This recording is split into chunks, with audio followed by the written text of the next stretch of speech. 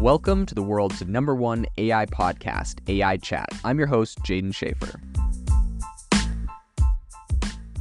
Make sure that you go to aibox.ai, link in the show notes, to join the waitlist for our new AI platform. We're going to be launching an incredible platform that allows you to build anything you want with workflows in AI. So you're able to chain together ChatGPT and image generators and audio generators to make really powerful apps for your organization, or you can host them on our marketplace and actually generate royalties from them. So make sure to go to aibox.ai and join the waitlist. In addition, if you like the podcast, if you could do me a massive favor and please leave us a review on Apple or Spotify or wherever you listen to your podcast. This helps me be able to get better guests on here as they check the reviews to see how you guys are liking it. So if you could please do that, I would really appreciate it. Today, Apple has blocked a popular email app that used ChatGPT technology inside of it from posting an update to their app.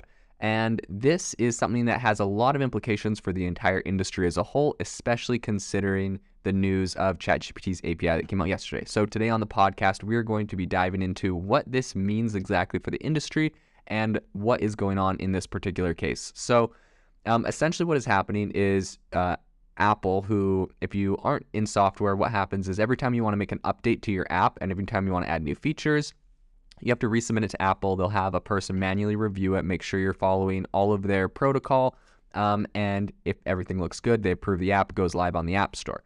Now, recently, there has been an app called Bluemail, which is not a new app, but it's an email app, and they have integrated ChatGPT technology to help people with writing their emails.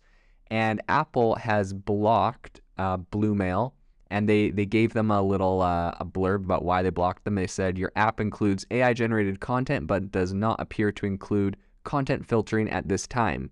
And essentially what they're saying is that they would like Bluemail to update their app and say that it's only for people that are 17 years and older, because it could, have content, like essentially they're saying that the AI built into this email thing could say things that are inappropriate, sexual, reference drugs, or other things like that. So it's pretty interesting. Of course, Volach, who's the CEO of Bluemail, is, vehemently denying that, there's this issue. And furthermore, I think the point he makes is, there's hundreds, maybe thousands of these apps that have integrated ChatGPT. Personally, I created an app called Self-Pause. It's an AI life coach, and we use ChatGPT technology, mostly different APIs from OpenAI, but we have a whole bunch of these AI life coaches and these life AI chats that people can go on and talk about their problems and work through them,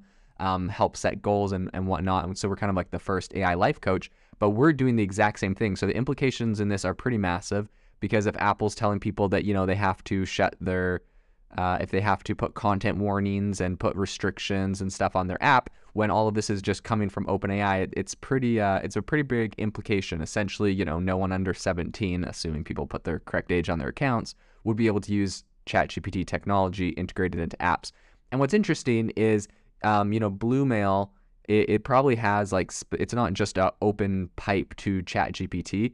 It's probably got like custom prompts and scripts and things written in there so that it's like harnessing the power of ChatGPT to be able to write different areas, write different things for your email. Probably helps auto-generate titles or subject lines, help auto-generate emails and whatnot. But it's not necessarily like pretty much what I'm envisioning this would look like if I was writing using ChatGPT to write like an email helper. I would have a prompt in there. So you're on your email app, I would have a prompt in there that says, read the previous email. Based off of that, come up with a reply.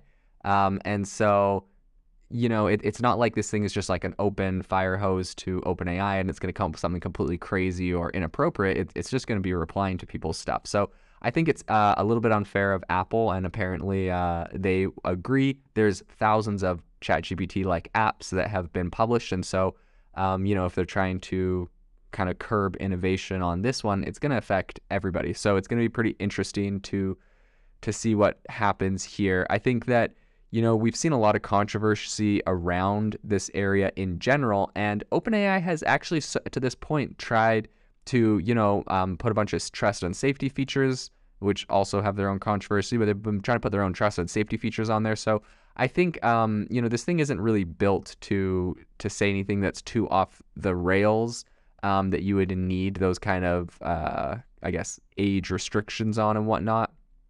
So it's going to be pretty interesting to see what happens there. At the moment, Bluemail is fighting back and saying that they don't need, this new restrictions. And they said that they've been able to update their Android Bluemail app on Google Play on their app store. So, this is completely fine on Google Play, which has, also really strict rules for everything, the same as Apple. And Apple, it's kind of interesting that it feels like they're kind of targeting this one specific company. And if you think that that is all the controversy around the story, I will bring up one other thing that is pretty interesting.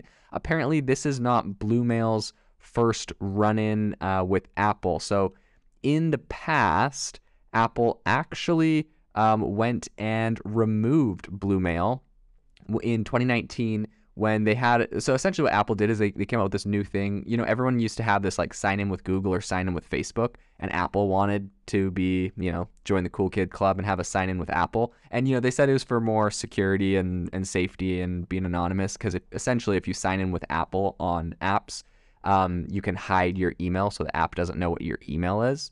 And so anyways, Apple rolls this out, and they, I guess, didn't implement it fast enough. And they actually went and removed Bluemail from its Mac App Store. And, they said it was due to security concerns or whatever. And, then they went and they said that there was no security concerns. And so Apple eventually went and ended up approving the app many months later and putting it back on.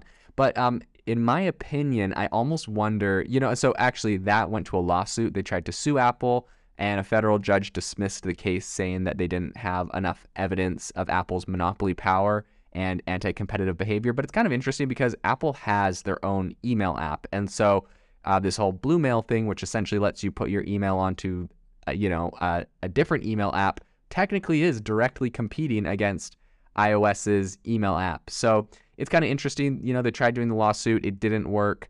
But I will say what is interesting is that the antitrust lawyer, Jonathan Cantor, who was hired by, the legal team at Bluemail.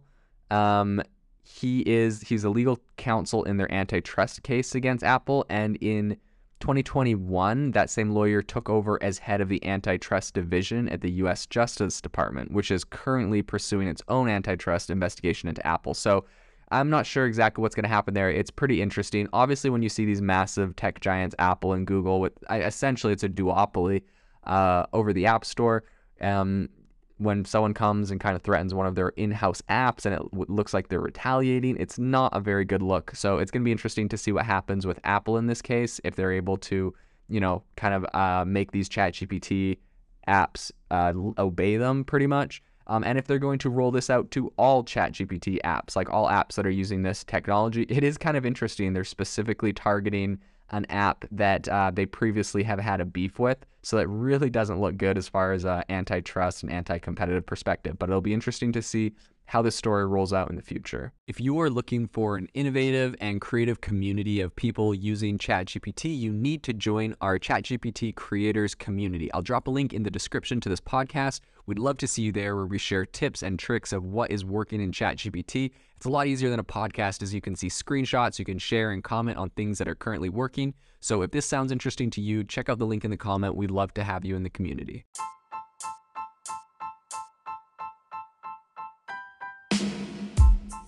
Thank you for listening to the AI Chat Podcast. If you enjoyed the podcast, I'd appreciate it if you rate me wherever you listen to podcasts. And if you're looking for an innovative group of AI enthusiasts, make sure you check out our Discord channel and also our Facebook community. It's obviously a lot more interactive than a podcast, where we can actually share software tools, prompts that we're using in everyday AI. I'll leave a link for those in the description below.